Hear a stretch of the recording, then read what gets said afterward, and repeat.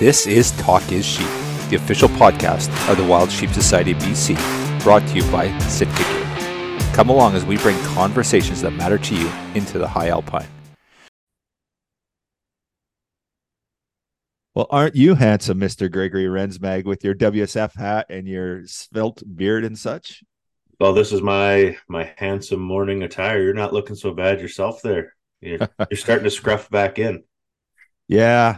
We I took it down to the hardwood and then figured, well, it's that time of year, so yeah, it's pretty awesome, man.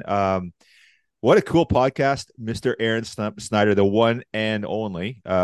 Awesome chat with him, and that's on the heels of we're about to drop registration for our Sleuth Conservation and Mountain Hunting Expo. So Kamloops 2023, anyone that knows about our convention and AGM, we're moving to Penticton, British Columbia, February 23rd and 24th. We got an epic weekend planned, rebranded in the sense that we're the Sleuth Conservation and Mountain Hunting Expo, creation of Joe Humphreys, and we're super stoked about this event. We have a lineup through the roof. Friday night keynote. Who is it? Talk to me. Is Friday night? Is that Jules? Julie that's McQueen. Aron. No, Julie McQueen. So the one and only Julie McQueen, the queen of carbon, president of Carbon TV. Julie is a force in the outdoor industry, and she's a woman that has gone above and beyond, and a great keynote. Super stoked. We're not announcing our Saturday night keynote yet. That's coming. Seminars, and this Mountain Hunting Expo is going to be Western Canada's event to come to if you're a mountain hunter. So let's talk some names. Who's coming? Oh man, we got working on a good lineup, but the one and only Mr. Aron Snyder that's on this podcast is coming, and that's a big take for us. I think Aron's going to talk gear. It's kind of up to him. We're going to give him the dealer's deck on what he wants to talk about. So we're going to fill that in. So we have our Sheep Hunter University, and we got a lineup. We got a dozen people that are blowing your mind. Adam Foss, Joe Appel, of course, Aron Snyder, who we've already mentioned. Julie's going to do a talk for us, Julie McQueen. We've got Matt Ward. We've got who else is in the lineup? It is long and distinguished. So some of these, I'm a little bit careful here because some of them are tentative and not confirmed. So I'm going to be a little bit cautious in what I say here. But needless to say, Mr. David Martinez, you want to learn on how to photograph? Bring in the best in the business. And, we have an incredible lineup of people in British Columbia. Some of you seen and heard from before. David's coming up. He's going to do a seminar on outdoor photography, and this guy knows photography. So unbelievable. Registration is going to open up in about 3 weeks' time. It'll be open by the end of the month, and we're so stoked. We got so much going on, and our directors are all working their tails off behind the scenes to put together a show like you have never seen before. I'm excited for this. I can't wait. We're going big or going home, guys. It's going to be great. Yeah, awesome. So this Mountain Hunting Expo is really focused on the mountain hunting experience. We got a bunch of vendors confirmed that are going to blow your socks off, and we just really can't wait to bring this lineup to Penticton. So Sleuth Conservation Mountain Hunting Expo, that's coming soon, and just a really quick touch base. We have our Women's Shaping Conservation event on November 25th in Richmond, BC. Love to have you out there. You and I are going to be in the house. We're going to do a swap cast with Sheep Fever, Gray Thornton, and Talk is Sheep. And we're going to be having our Women's Shaping Conservation Chair, Rebecca, and Women Hunt, their chair, Renee, on the podcast. We're going to watch the new film, Beyond Bonds. We're going to do a ton of giveaways like we always do. Tickets are on sale on our website. The lineup is extensive. Rachel Attila is going to be there. She's our keynote. Blaine Culkins, who's the conservative hunting and angling caucus chair, is going to be there. It's going to be an epic night. So 2 great events coming up, and there'll be more on that coming down the road. Anything else we need to touch on, buddy? No, I think we're good. You nailed it. And we'll roll right into this one with the one and only Mr. Aron Snyder. This episode is sponsored by our conservation partner, Precision Optics. Thank you, Sitka Gear and Precision Optics, for investing in healthy wildlife and sustainable ecosystems. Good afternoon, Aron, and welcome to Talk of Sheep. It's awesome to finally connect with you. No, it's great to be on. Thank you so much. Yeah, right on. So I know that we never plan these things in the fall because a guy like Aron Snyder is not going to be available in October. But I think we got pretty lucky. We kind of got you in between things. And what do you got on the go? Where are you off to in the next few days here? I leave tomorrow for South Dakota mule deer. I'm gonna hunt for a couple days, and then I've got some buddies from the military coming, and I'm gonna kind of help guide them for the few days after that. So Awesome. So anything in the particular looking for? You looking for a 200-inch class buck, or what are you after? You just looking for some meat? What's the plan? I know it's going to I'm be big, but yeah, it's my buddy Ryan Rotier. He owns the area or whatever, and 2 years ago we shot a really big one. Last year we kind of had a we thought we shot the right one and it wasn't. So anyway, something in the 175, 185 range is kind of what we're looking for. So yeah, right on. So lots to talk about. I know that there's been a lot going on with you and a lot going on with Kifaru, but before we kind of get into that, I kind of like to. You grew up, I guess, in Oregon, hey, and living in Colorado now. I guess is that where you're at? And so from Oregon, I lived in Colorado for a long time. The company was in Colorado, and then we moved to Wyoming about a year and a half ago. So I'm in Wyoming right now, as well as the company. okay, right on. So with regards to your youth and stuff, you always grew up in the backcountry and hunting, or do you kind of fall into that at a later stage? No, I've always, my hometown in Oregon's 200 people. So, I wasn't necessarily in the backcountry, but always fishing and, it's an outdoor community. And then I actually worked on a trail crew team each summer in high school where we did all the wilderness trails and cleared those trails with crosscut saws and, obviously axes and loppers, getting the willow trees out of the way or whatever. That kind of got my passion for backpack hunting going. At that time, I think I'm getting old. I think minimum wage was $2.95 an hour, right? So it was kind of slave labor in the sense of, as a 14-year-old running a crosscut saw, getting old growth trees out of a trail. But that's where it actually probably started from the most. And then I've always had a passion for the outdoors, but it was amazing to me the animals I was seeing while we were cleaning those trails off and what I was seeing. And, just, yeah, I just wrote an article about my time when I was just in BC. Being the most remote you possibly can is just always, enamored me, have been a passion for me. And so that's where it started though. So what was your first hunt then? Was it bird stuff, and was it a family thing, or was it you figured that out on your own? You hooked up with some guys in the backcountry. How did that work? No, my dad kind of hunted, I mean, I say that, not to make fun of Oregonians, but, kind of the redneck, clear cut, probably some beer being, drink type hunting. And then, my first actually backpack hunt was for, bench leg mule deer, blacktail, kind of a combo. And I was 14 at the time, I guess would have been 2 years after I got my hunter safety was probably my first backpack kind of backcountry, hunt. Had no idea what I was doing and couldn't really hit anything. And then, it's grown from there. So did that early backpacking days with probably not the best backpack, did that sort of inspire you to, because you're the gear guy, like that's your reputation. What fostered that passion? Was it just the outdoors, or was it the gear itself, or how did that come about? It's kind of strange. Yeah, at that time, as you were probably close to the same age, there wasn't great gear back then. There was a foam pad and a Camp Trails framed, pad. Anyway, it didn't really at that time have, I was raised extremely poor. And, when I say that, I think my dad made $1,600 a month and there was four of us. As time went on, it was really after that, when I was more in my young adult phase of buying gear and I also have a bad name, for speaking maybe the truth or my version of the truth because of this, because I had bought gear off requests or not requests. I had bought gear off recommendations of maybe TV shows or known personalities or whatever, that was really bad.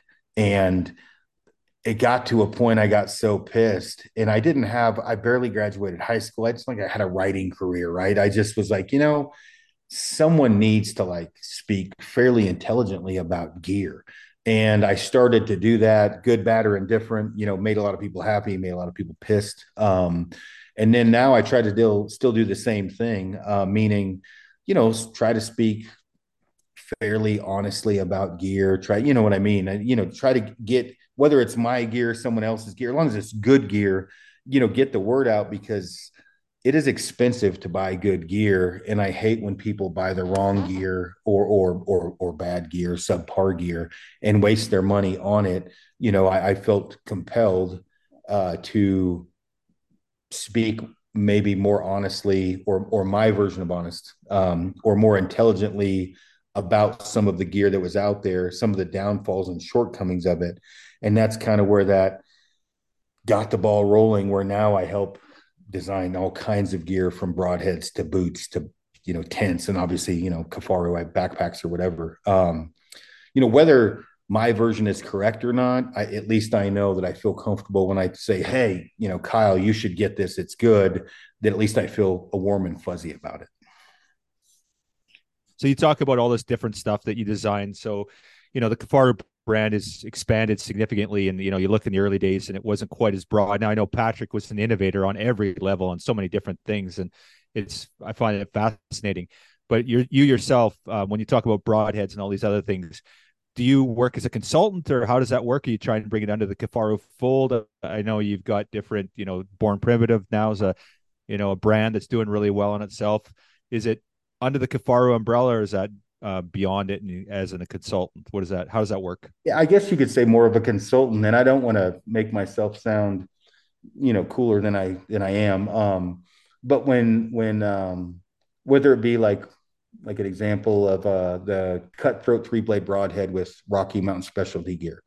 That's a broadhead Danny Klum, one of the owners of Rocky Mountain Specialty Gear, and I came up with. That was just he and I wanting to come out with a better broadhead. In the case of like the Hanwag Makra boot, they have 3 versions of it. There was issues with one of the versions, and I just gave my advice, helped out in testing, and they have a new version.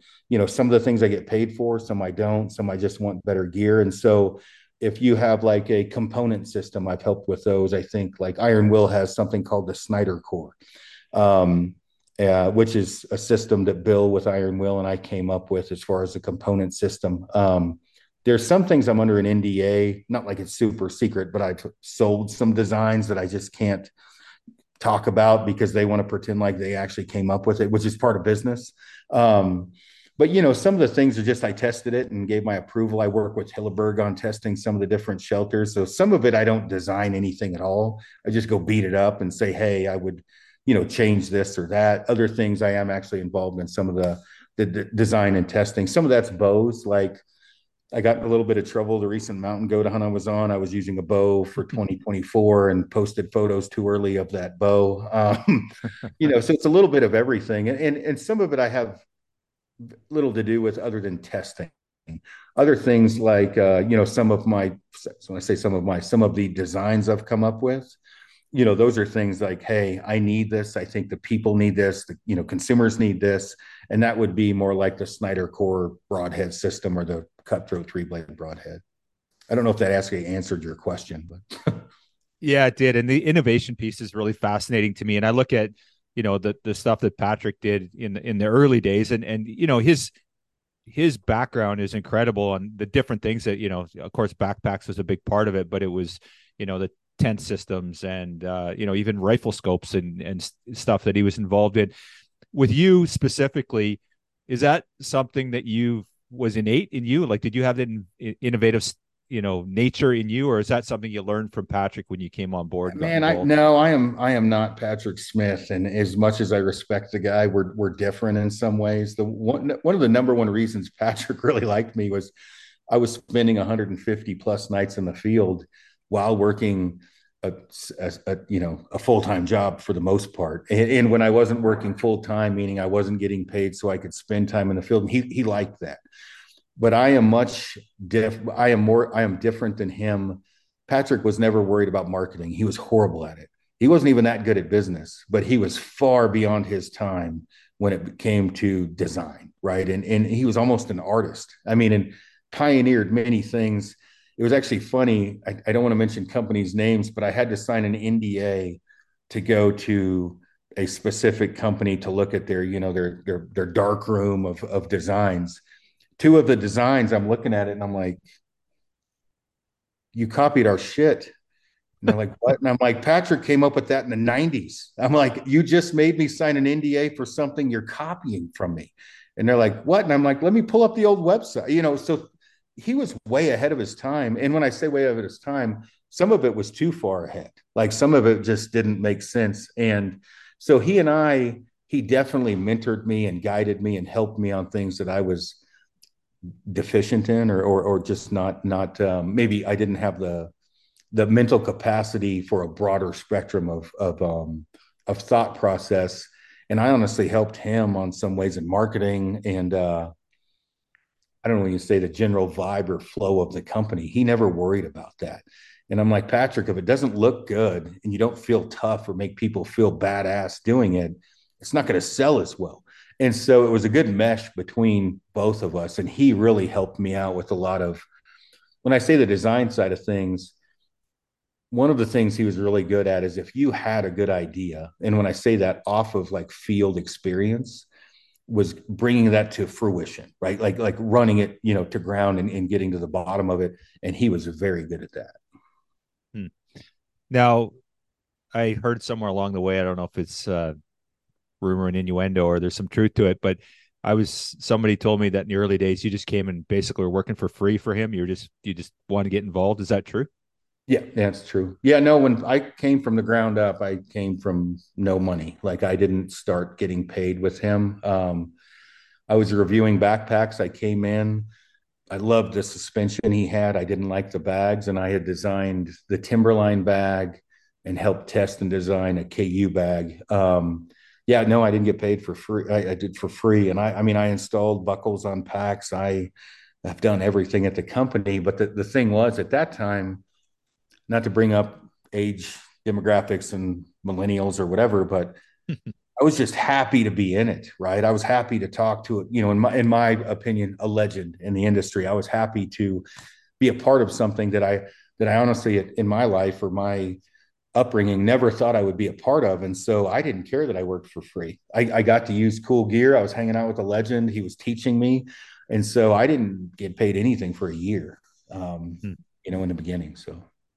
Well, I think I read somewhere that one of the first bags you tested was the KU bag or something like that, and you were super impressed with the suspension. But one thing that I was a little shocked at, it was like a sub 3 pound bag, and like when I look at Kifaru gear and I run your guys' gear, I don't think ultra lightweight, right? Like if I'm thinking ultra lightweight in the industry, I don't immediately go to you guys. Not that I think you're heavy, but what's the ethos on that and your philosophy on it? We've got time. So this is funny because I had to give a full-on dissertation to my company of the history of Mystery Ranch, Kifaru, Stone Glacier, Kuyu, the whole nine. So back, and if like I'm familiar with you, so like, rewind to 2010, 11. It was just Mystery Ranch and Kifaru. And Mystery Ranch was technically heavy and Kifaru was technically lightweight, right? And when I say lightweight, we were 5 to 7 pounds and Mystery Ranch was 10 to 14. I ran Mystery Ranch. I have a lot of respect for Dana. He's unbelievable. He's a gangster, right? Well, then do you mind me going over this? I think people. No, this is awesome. This is so critical. Mark Seacat worked for Mystery Ranch at the time, and I had started to work with Kifaru. Well, at that time, there was guys like, Tom Foss, big sheep hunter, great guy, Adam Foss. They were all on the Mystery Ranch crew, and Kifaru was lightweight.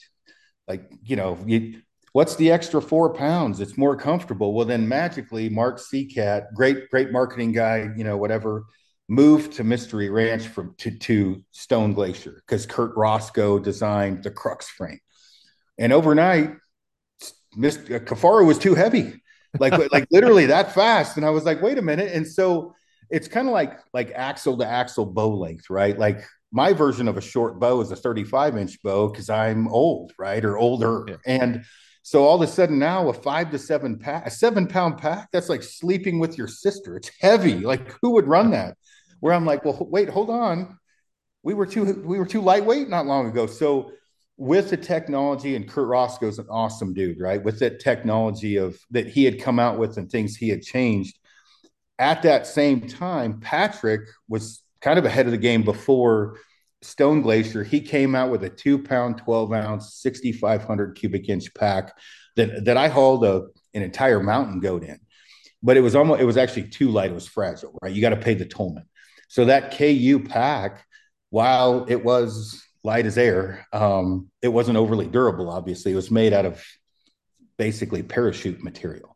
So I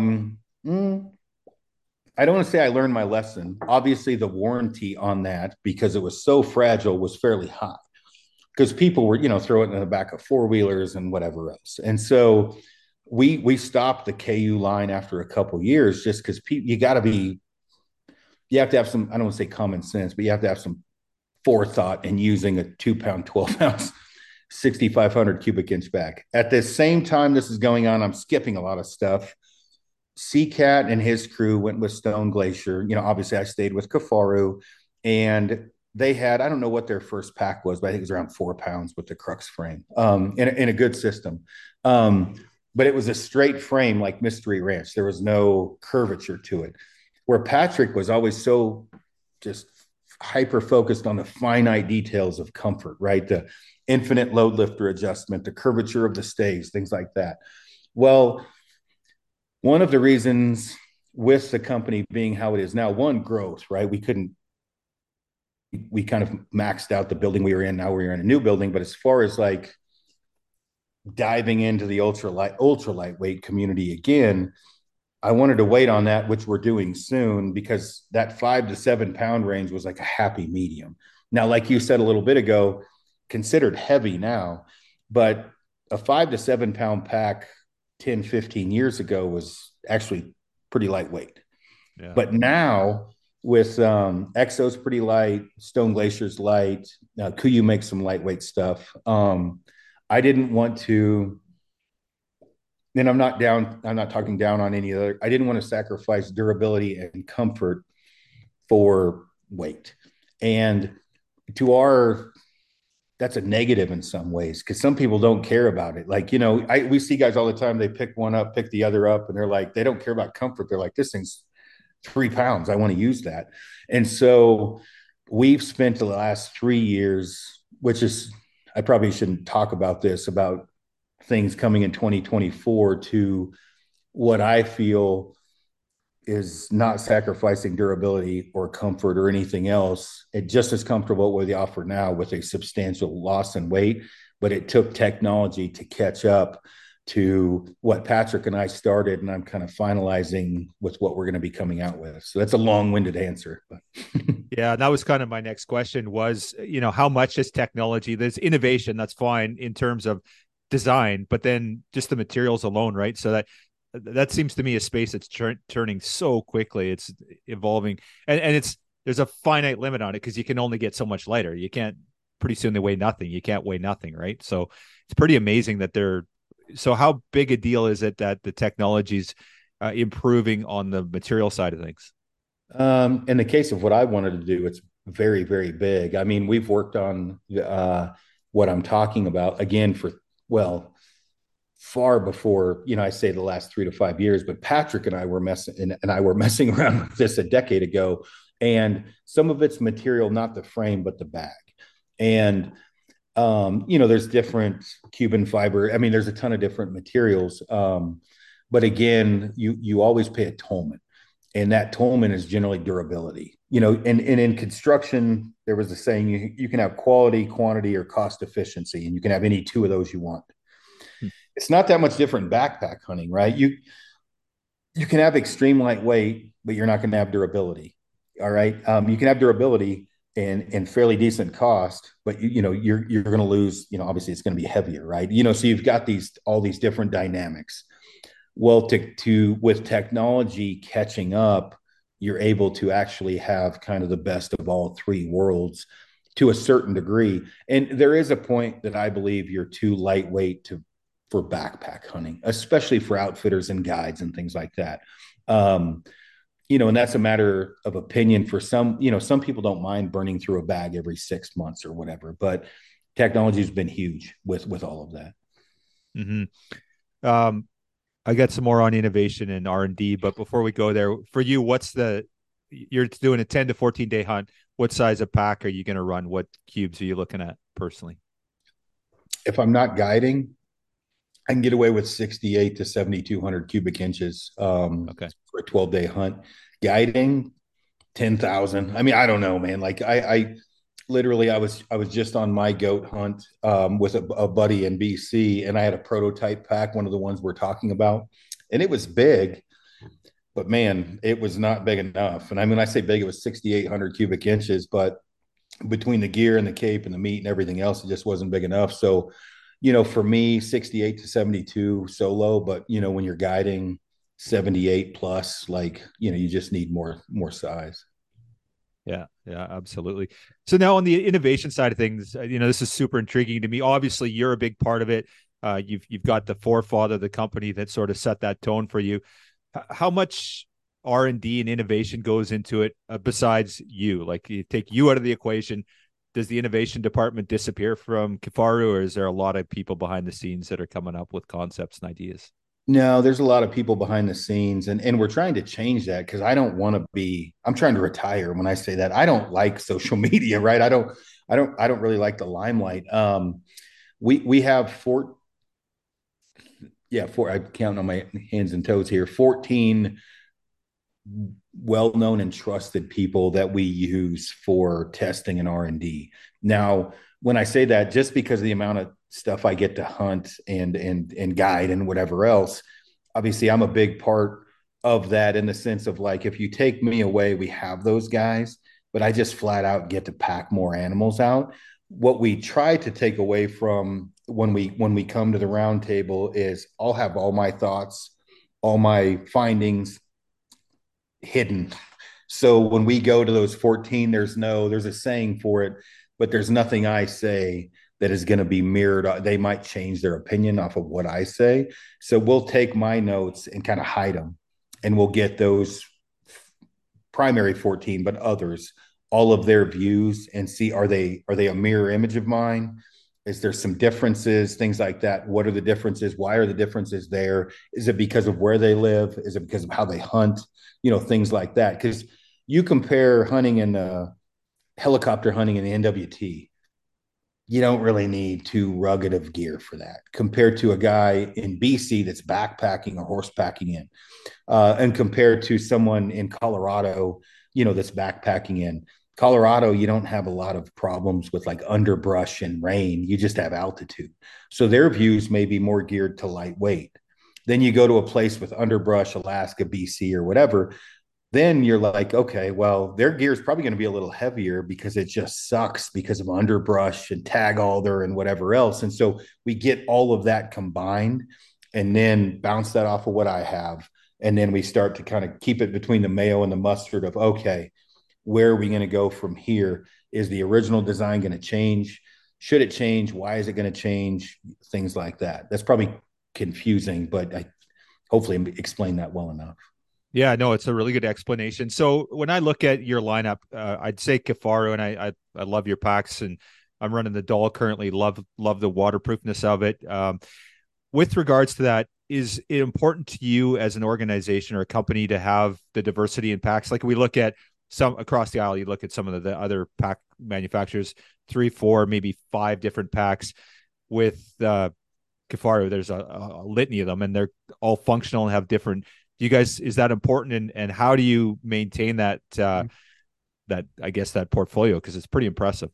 It's important. We are going to slim it down some, and that's just, when I say slim it down some, there's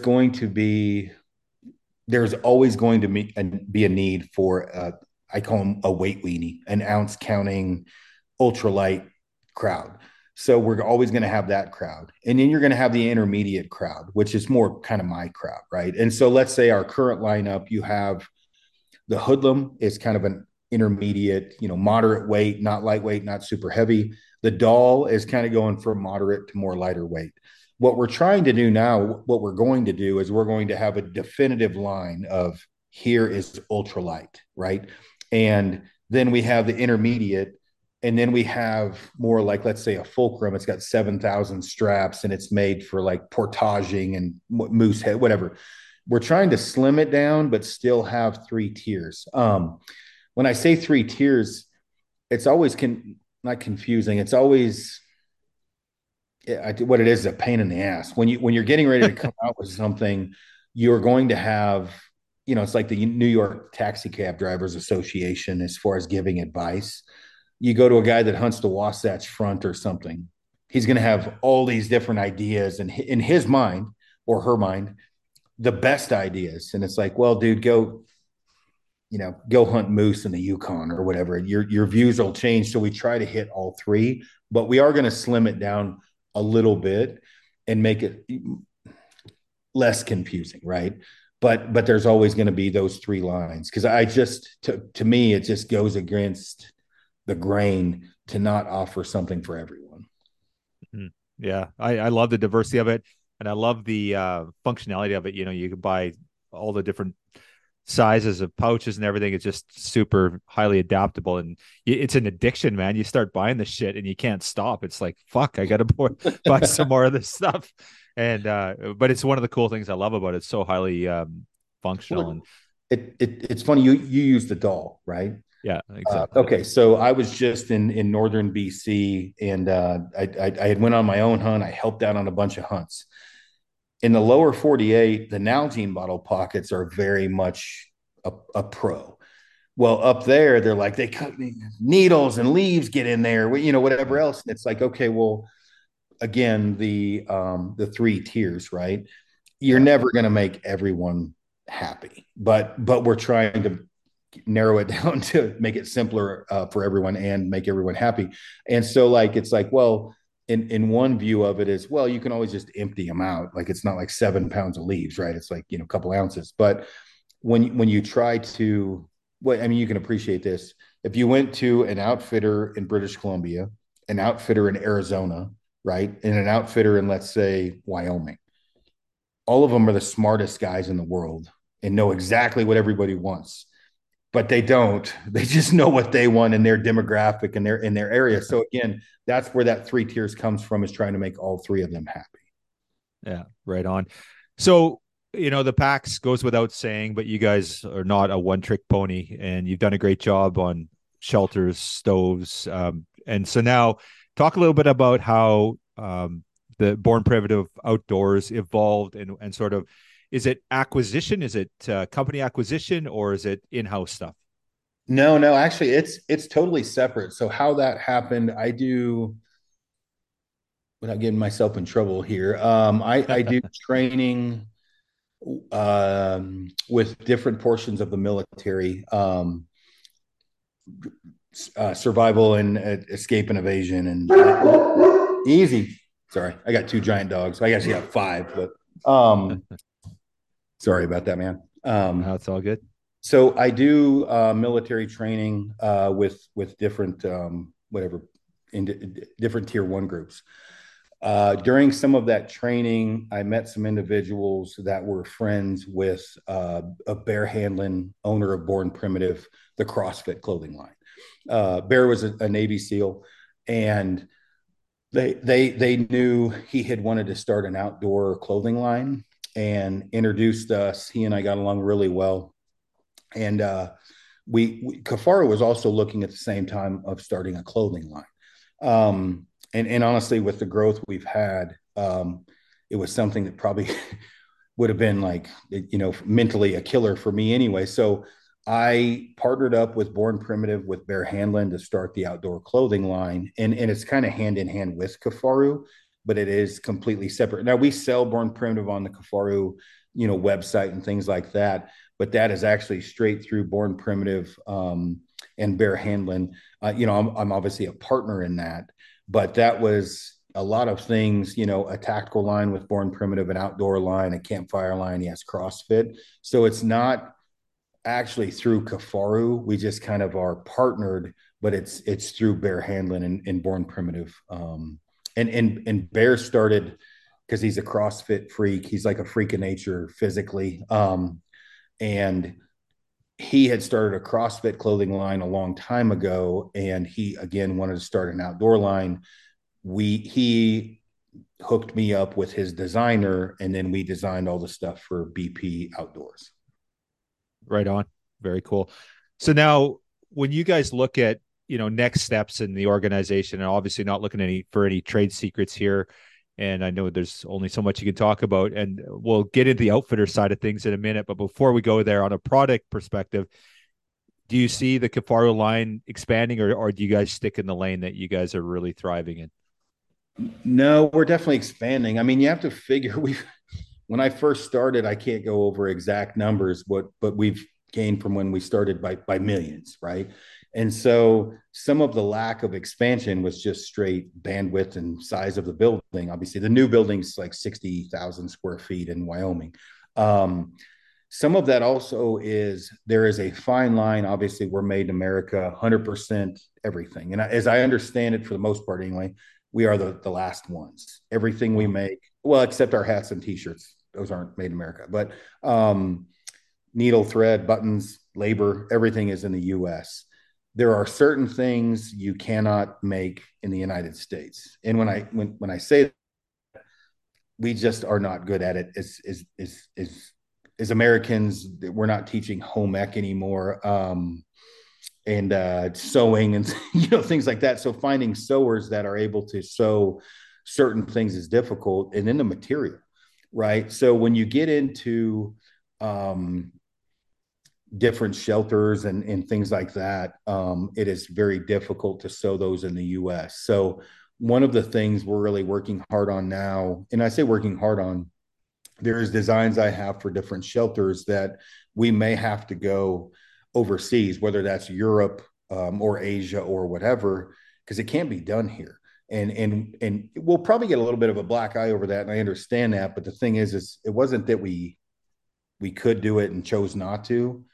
You just can't do it in the U.S. And that may be that we sew it here, but it's not with American-made materials, and that's just because we don't offer them.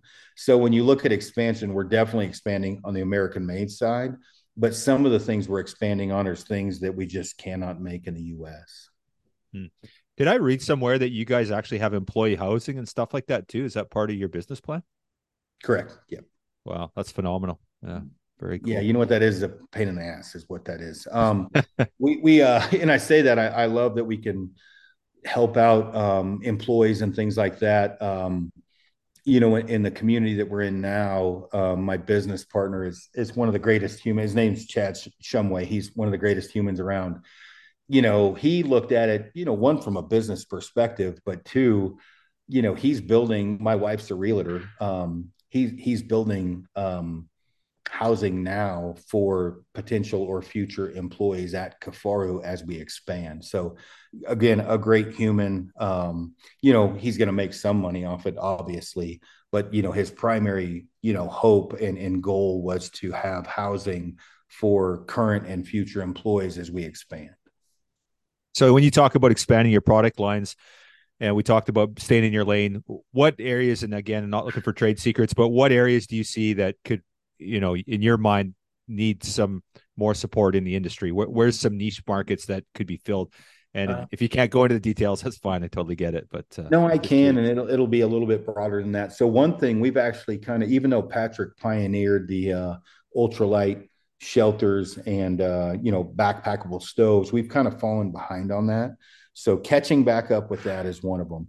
The other one's going to be dual wall, 4-season, 3-season, ultra lightweight shelters, bivy sacks, things of that nature.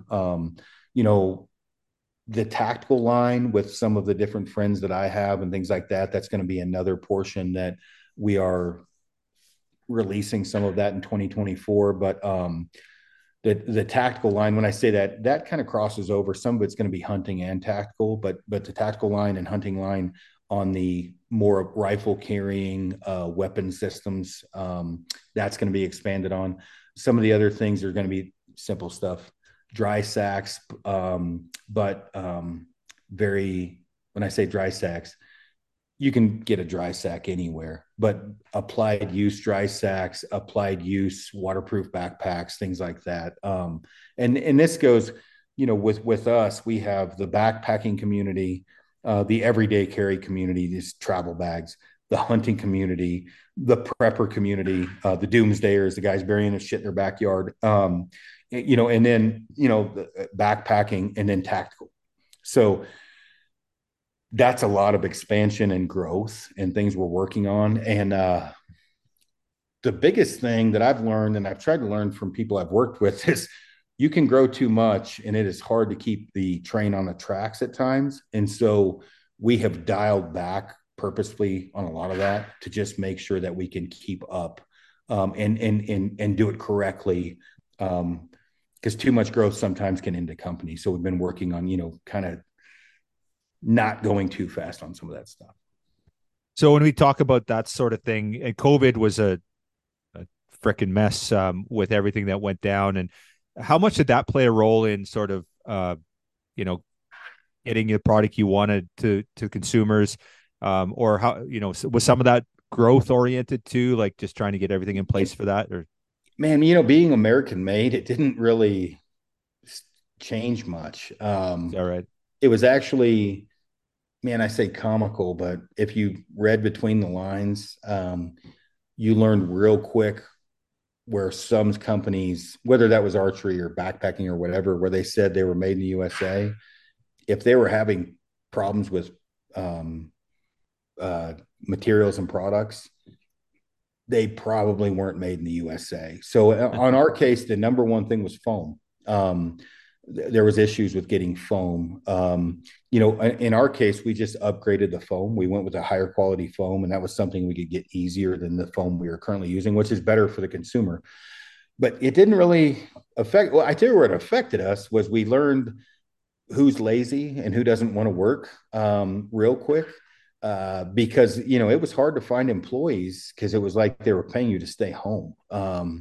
We learned who wanted to work, who didn't, who was there for the company. But, as far as actually getting materials and things like that, it didn't affect us that much. But again, we are actually made in the USA. So we were getting everything from the US. There wasn't a container floating around waiting to dock. We already had it. So. Yeah, phenomenal. So the latest and greatest is freaking Kifaru Outfitters. That's pretty awesome, dude. Let's hear the skinny on the whole thing. The whole evolution. I want to hear about it. Yeah, it's fairly simple. My business partner, and I'm not that involved in the outfitter portion of it. But when I say that, like my business partner had asked me about buying, it's Okanagan Outfitters. Yeah. The amount of tags, the price, things like that. The person that we were going to partner with, and what I thought about it. And I was like, hey, man, I mean, it makes sense financially. I know the numbers in some of those areas, they seem to be pretty good. And so this is the simplified answer to that question. So he purchased Okanagan Outfitters, and he's purchasing other areas as well. There's not that, we'll do, we have, bighorns, callies, mountain goats, mountain lion, lynx, bobcat, mule deer, elk, black bear, moose, probably forgetting something in there. And so my business partner looked at it from two things. One is obviously a business portion of this, and then the other portion is obviously, promotion or whatever else you want to look at it. Will it help Kifaru, the backpack company? And so I'm simplifying this, but he bought the area, bought all the tags and everything else, and it's gone really well so far. And again, he's looking at buying, I think he already has some other areas, not in BC, but other parts of the United States as well. So with that, you were up guiding this year, weren't you, in the Okanagan? No, I was not. And I wasn't actually technically guiding. So I was actually just a really helpful hand. Next year will be different. I'm getting my long-term, not residency, but work visa. But that's actually through North River Outfitters, that I'll be helping out there. Not Okanagan, and that's in northern BC with North River, Ron and Maria Nemechek. Mhm. That's who I was with up there. So Okay. So when you killed your goat, that's where you were hunting? that's correct. Yeah. Yeah, right on. So let's talk a little bit about that. That's a freaking huge billy you killed. Yeah, no, it was cool. That kind of started with Bart Lancaster had asked me to help out. He and I and Clay, the whole Lancaster family and I are friends.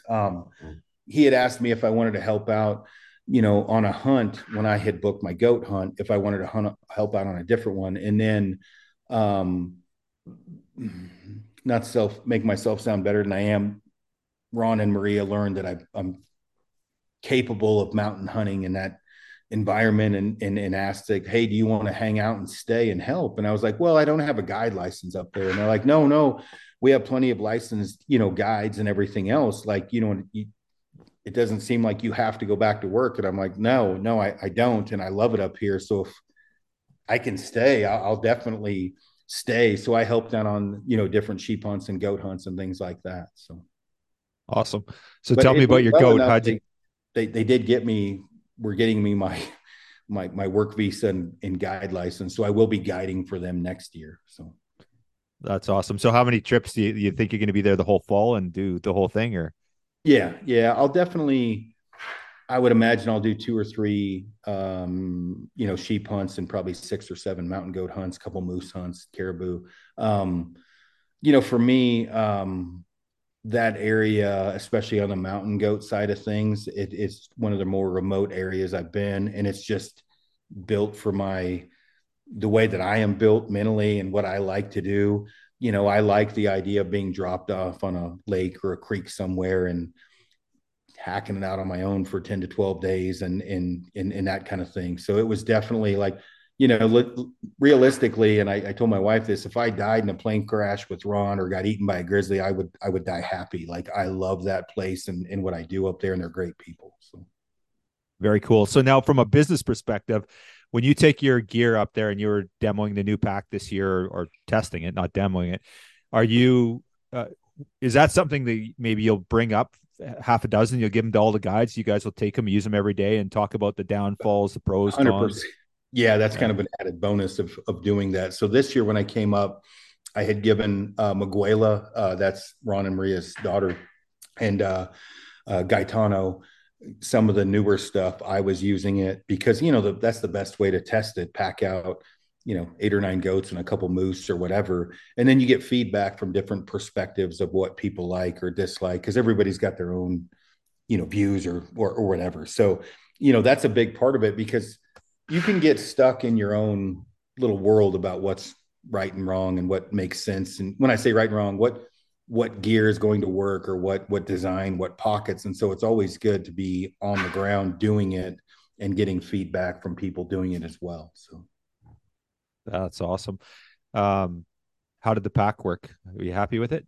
Is it oh yeah, it performing the was way you good. want to? The only negative side is when I went from hunting to I say guiding again. I wasn't guiding, but helping. It wasn't big enough, right? So that was Right. the first thing was like, okay, we need a bigger version of this, which we knew, right? But with the full system, that when are you going to post this podcast? Possibly next week, actually. I think next Wednesday. So Okay, without going into too much detail, then the I full can delay it though if you want.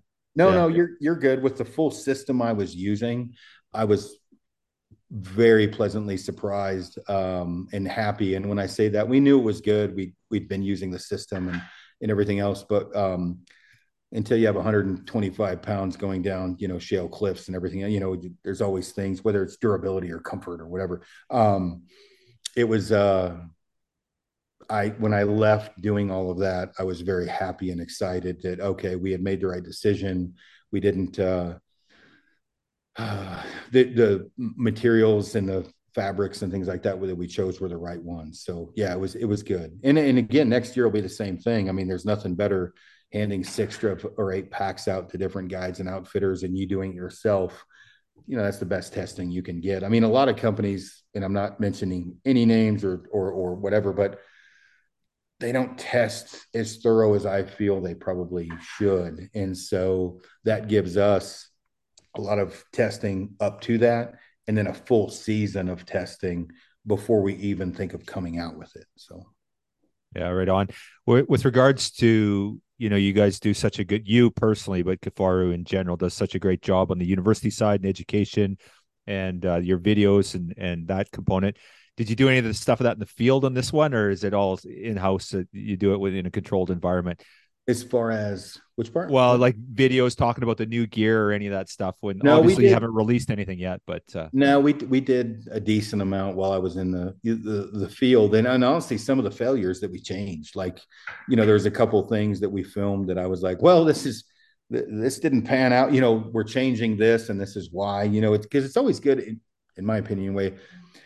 You're not going to always knock, and not everything's gold, right? You're not going to knock everything out of the park. And so talking about, well, this is why we did this is why it didn't work, and this is what we're changing to. The foam that we had in the first shoulder straps seemed, with fishing trips in Wyoming, some minor stuff, like it was a good idea. And then in the first 2 weeks of being up there, we swapped it out to a upgraded foam, and it made sense. And now we know that, okay, somebody else doing that is going to, not have any issues, because I had just done it with other guides and outfitters. So yeah, right on. I have to say that my Kafaru pack's like a bloody warm hug. I put it on, it just feels right. It's like putting on that sweater. It always feels good. Heavy or light, to be honest. It still hurts like hell when it's heavy, but yeah. With North River Outfitters, so if you go up and are able to guide and that all comes together, which I'm sure it will, that's got to be something that they can mark up. Like if you go on a mountain goat hunt, or you can go one with you, it's got to be worth more. Are they going to use that as a marketing opportunity? I can't see why they wouldn't, because there's got to be people that would die to go hunting with you. Man, I don't know. I mean, obviously, I've become really good friends with Ron and Maria. And talking about different pricing. The one thing, they don't bring bow hunters, Okay. and it's like, hey, next year that's going to change, because I'm going to be bringing bow hunters up. But I don't know. I would not. I mean, I wouldn't want people to pay more to come hunt with me, I mean, whatever, if they want to tip me, great, but I mean, the biggest thing on my end, which is weird, like, I'd work for free. Like, they Right. were laughing, because when I was helping out, I'm not the best by any stretch of, judging, sheep or goats or whatever, but I've got a fairly good, handle on it. So I was working for free the entire time. And when I say working, I just wanted to go. And it was hard for them to wrap their head around it first. And I'm like, look, if I go back, I'm just in an office doing shit I hate. So I'll just keep going out. And, again, not being a guide or whatever else, it was interesting for them, because for me, I just loved being that remote and helping people and seeing the animals or whatever. So I wouldn't feel comfortable. I can't say let Ron and Marie can do what they want. I wouldn't feel comfortable with them charging more if somebody wanted to come hunt with me. Now, if that person wanted to tip me more, that's up to them. But I mean, those hunts are expensive enough already. And it's not, I mean, it's weird, because like mountain goats is a little different. I'm really good. Like, I'll put myself up against anyone with mountain goats judging and things like that. I feel comfortable with that. But other animals and things, there's tons of guys better. It's not that difficult. You keep the person happy, you keep them fed, right? You find them an animal, make sure they get back or whatever. It's just, man, I just love being out there and being with cool people. So I'm long winded on this, but I wouldn't let him do that if I had anything to say about it. Awesome. So you guys, you were on a couple stone sheep hunts this fall up there too. I've seen there was a few as well, eh? Mm-hmm. Yeah, was. There was a couple nice rams. That one ram was cranker. I don't know what did he end up. Did you get a score on him at all? The bigger one. I can't think of who you were hunting with on that one, but one's 170 something on one of them. And I was on a few sheep hunts. 164 was one, and 172 was another.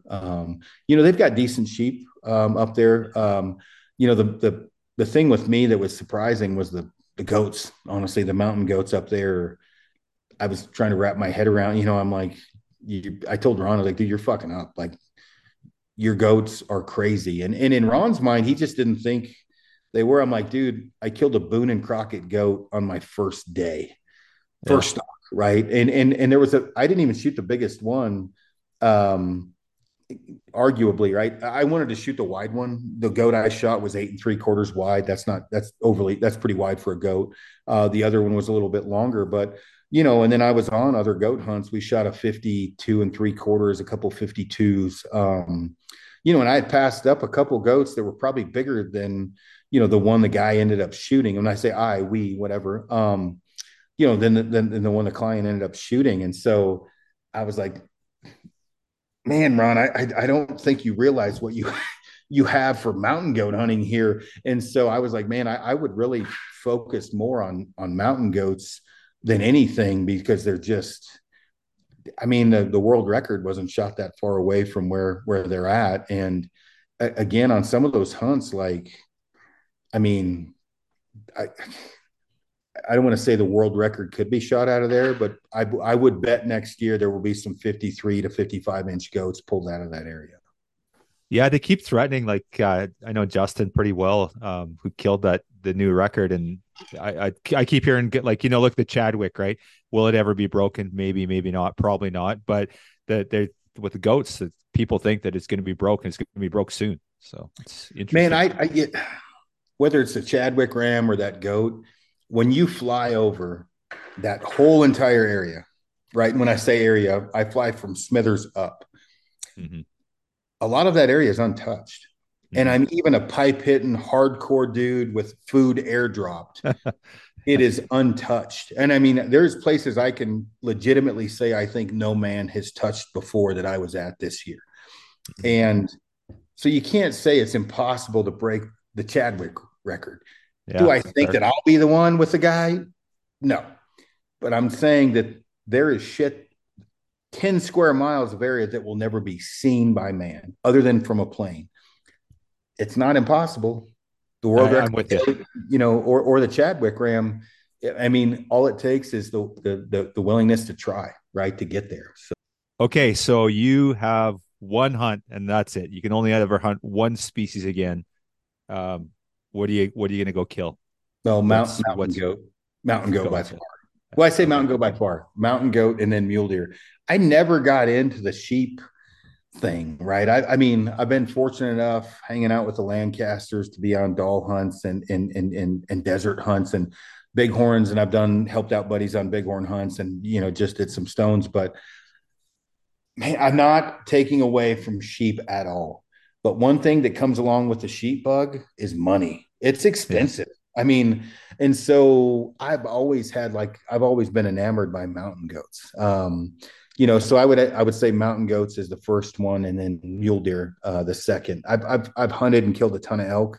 But oddly enough, like mountain goat and mule deer being the two, right? Whitetails out of a tree stand, later in life I've started hunting them. I don't get typewriter leg or anxiety or nervous on the ground. Man, put me in a tree stand and have like footsteps coming from behind me. So, kind of weird, but, just starting whitetail hunting late in life. But yeah, if I had to pick one, and my wife is super chill. She's cool. Like I told her, I was like, if I fell off a cliff on a mountain goat hunt and died, I would have died happy. Like I love hunting mountain goats and being in those type of areas. So yeah, definitely goats is my number one.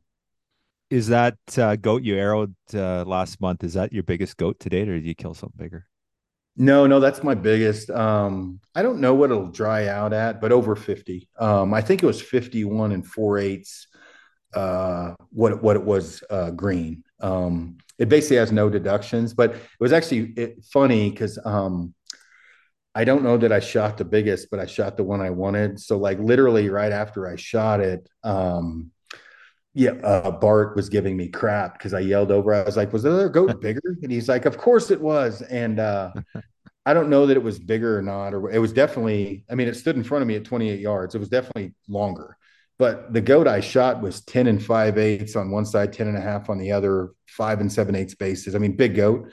But the biggest goat I had shot up until that point was like 48 and change. And I've helped out and guided and whatever, a bunch of different goats, but it was when we spotted the goats, when I went on, like there was two 50+ inch goats to choose from. It didn't matter which one I shot. I was a winner either way. But that wide of a goat, I think it was 8 3/4, doesn't happen very often. And so I really wanted the wide goat, and that's the one I ended up getting. Whether it was bigger or not, I didn't care. So yeah, it was Yeah. cool. Beautiful goat for sure. Yeah, I've seen pictures of it. It's fantastic. So, and Yeah. Aron, awesome. Fantastic.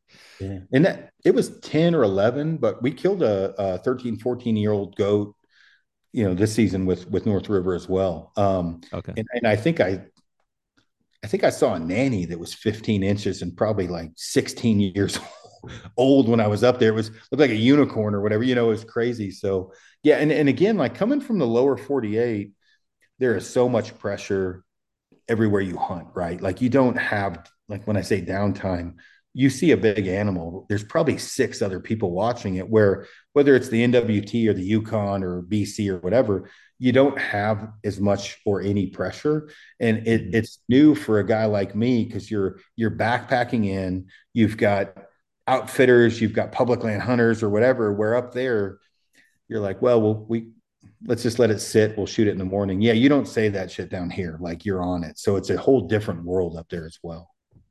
Completely changes the perspective. I just had a dull sheep hunt I was on. I got a draw in BC, and we flew into an area, and we knew there was no one there. There's only one place to go in, and there was no tracks. And we just, we ended up killing a sheep opening morning, but we literally had the place to ourselves for endlessly, and it just completely changes the experience. Like it's, yeah, it's so, and that's what I love about sheep hunting, goat hunting, and there's still some pressure. Don't get me wrong, I get it, but it's certainly not like some of the other species. Yeah, no, I mean, I with Ron and Maria, like they were laughing because they were like, "Hey, will you keep guiding for us?" And I'm like, "Yeah, till my legs fall off and don't work." And they couldn't, being up there for so long. I'm like, "You guys don't understand. Down here, it is a different world." And when I say down here in the lower 48, and I'm not saying like, one's harder or better, or whatever, but there's more pressure down here. And I'm like, guys, like Ron, when you drop me off, I'm not going to see anyone ever. And I may be stepping foot on places no man has stepped before. And I may see an animal that's never seen a human. I do that down here. That big animal has probably seen 1,754 humans, right? I'm like, it's just different. And so for me, I wish I would have been able to go up there earlier in my life, because it's just a pleasure for me to be there. It's just amazing. So Yeah, yeah, yeah. It's untouched piece of paradise for sure. We're pretty fortunate. So, yeah. um, okay, a couple things before. What's next on your list for hunts after mule deer? You got anything else going on? Yeah, so I might go up to Alberta for mule deer in the Medicine Hat area. Oh, that's my hometown. Oh, well, I'll call you when I'm up there. I might after that go to BC for elk and mule deer, depending on schedule. I've got some other things that might pop up. I've got a buddy that lives near me that his dad has a mule deer tag here in Wyoming. That's an amazing tag. And then I'm going to hunt whitetail in Oklahoma, Texas, area after that. My buddy Scotty Campbell, he's the guy that I do the Aoudad outfitting guiding stuff with. And then, that kind of goes through December, and then January, February, and March, we're balls to the walls with Aoudad. And when I say that, we do mule deer as well. I think we have 16 mule deer clients, but the Aoudad stuff is like consumes January, February, and March for me. Like we bring in, I think 18 ram hunters and probably 40 ewe hunters for that. And so that Wow. keeps us really busy January, February, and March. So How many of those will you guide personally? too many. Oh man, we have a couple really good, guides. Ryan Barnwell is a guy that he's come in and helped out a ton.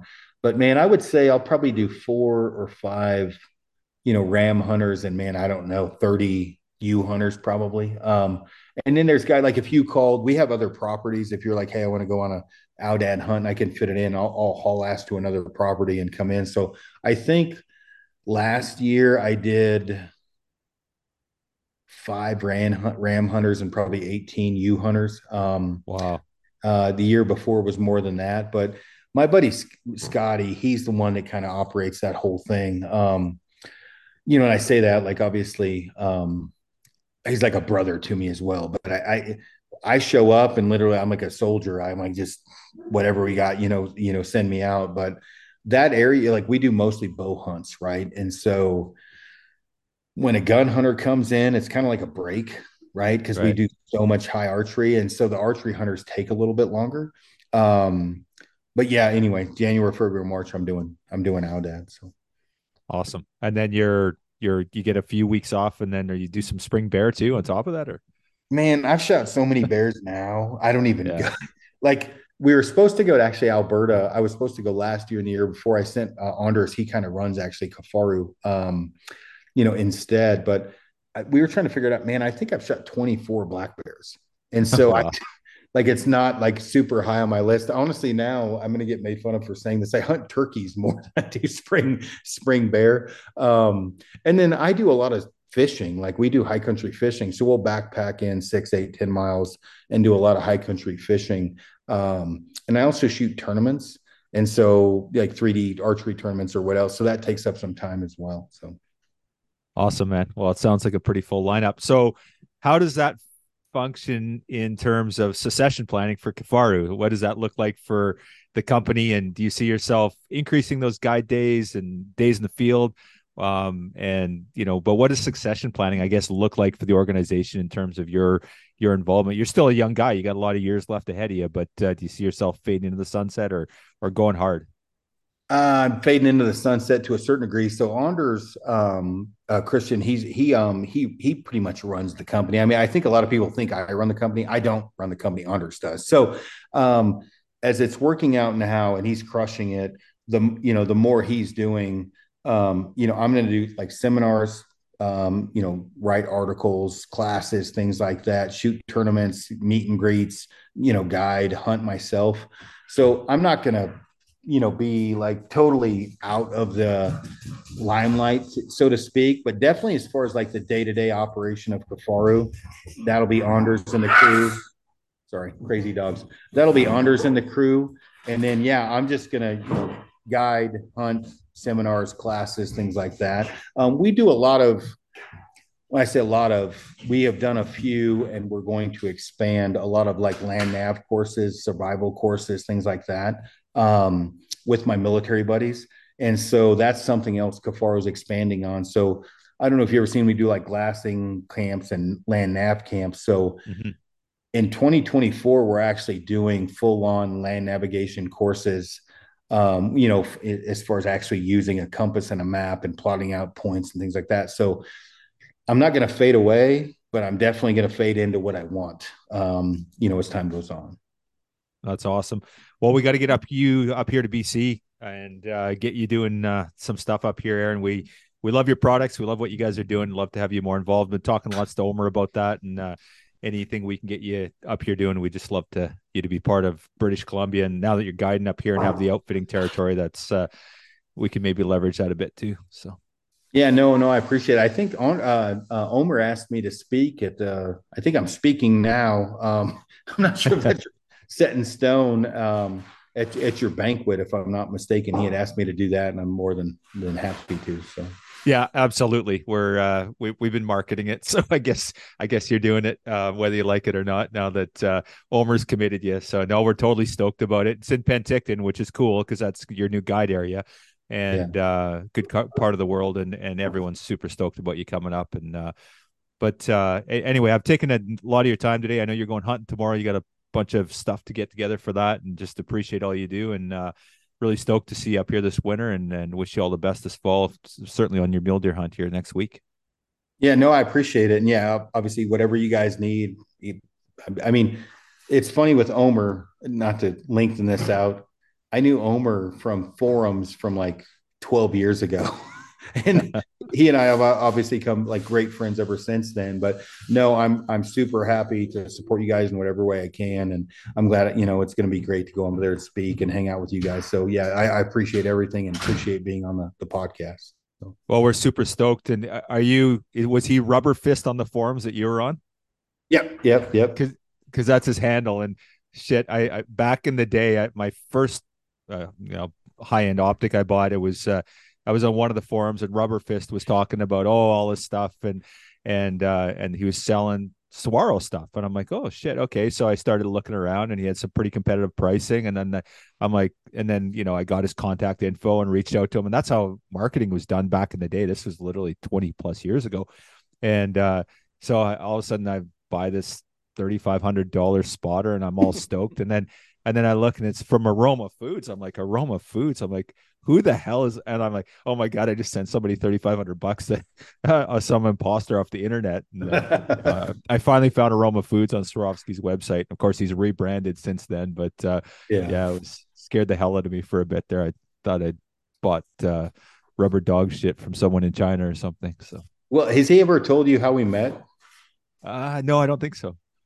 Well, I can tell you now, or he can tell you. It's up to you. No, I want to hear it. Tell the story. So Please. it was on a Bow site, which is a internet forum where a bunch of people live in their mom's basement, talk shit back and forth to each other, right? So he went and he posted an entire story of him going on a mountain goat hunt and killing a mountain goat solo. And I think his shot was like 71 yards at the goat. And I didn't know Omer or Rubber Fist at all. So I'm like reading the story, right? And I'm reading the comments. And of course, like the peanut gallery pops in, like he's unethical, he's a piece of shit. And I'm like, so I got on there and was like, guys, like he went in solo and killed a mountain goat and packed it out on his own. And 71 yards for an accomplished bow hunter is not that far. And so I'm like battling it out, like with internet, heroes or whatever for Omer. And I don't know who he is. And that's the short version of how he and I met, and we've been friends ever since. So that's like the short version of that. So yeah, that's that awesome. was like 2009. Is that right? Yeah, I think I read that story, and he's obviously gifted orator, right, or storyteller. It's a hell of a story. Yeah, he's just. I mean, Omer's a good dude, no matter what. I mean, and I think he rebranded Precision Optics. We sell Cafaro packs through him. So for me, he's a great guy, great company. I mean, he's just a good dude. So I'm glad that whatever way I can help him out, that I'm always fully supportive of him. Yeah, absolutely. Yeah, he's definitely a good egg for sure, and we're certainly lucky to have him as one of our conservation partners. So awesome, Aron. Well, thank you so much. We're stoked to see you in February, and look forward to it, and appreciate your time today. Thank you. Yeah, thank you for having me on. I appreciate it.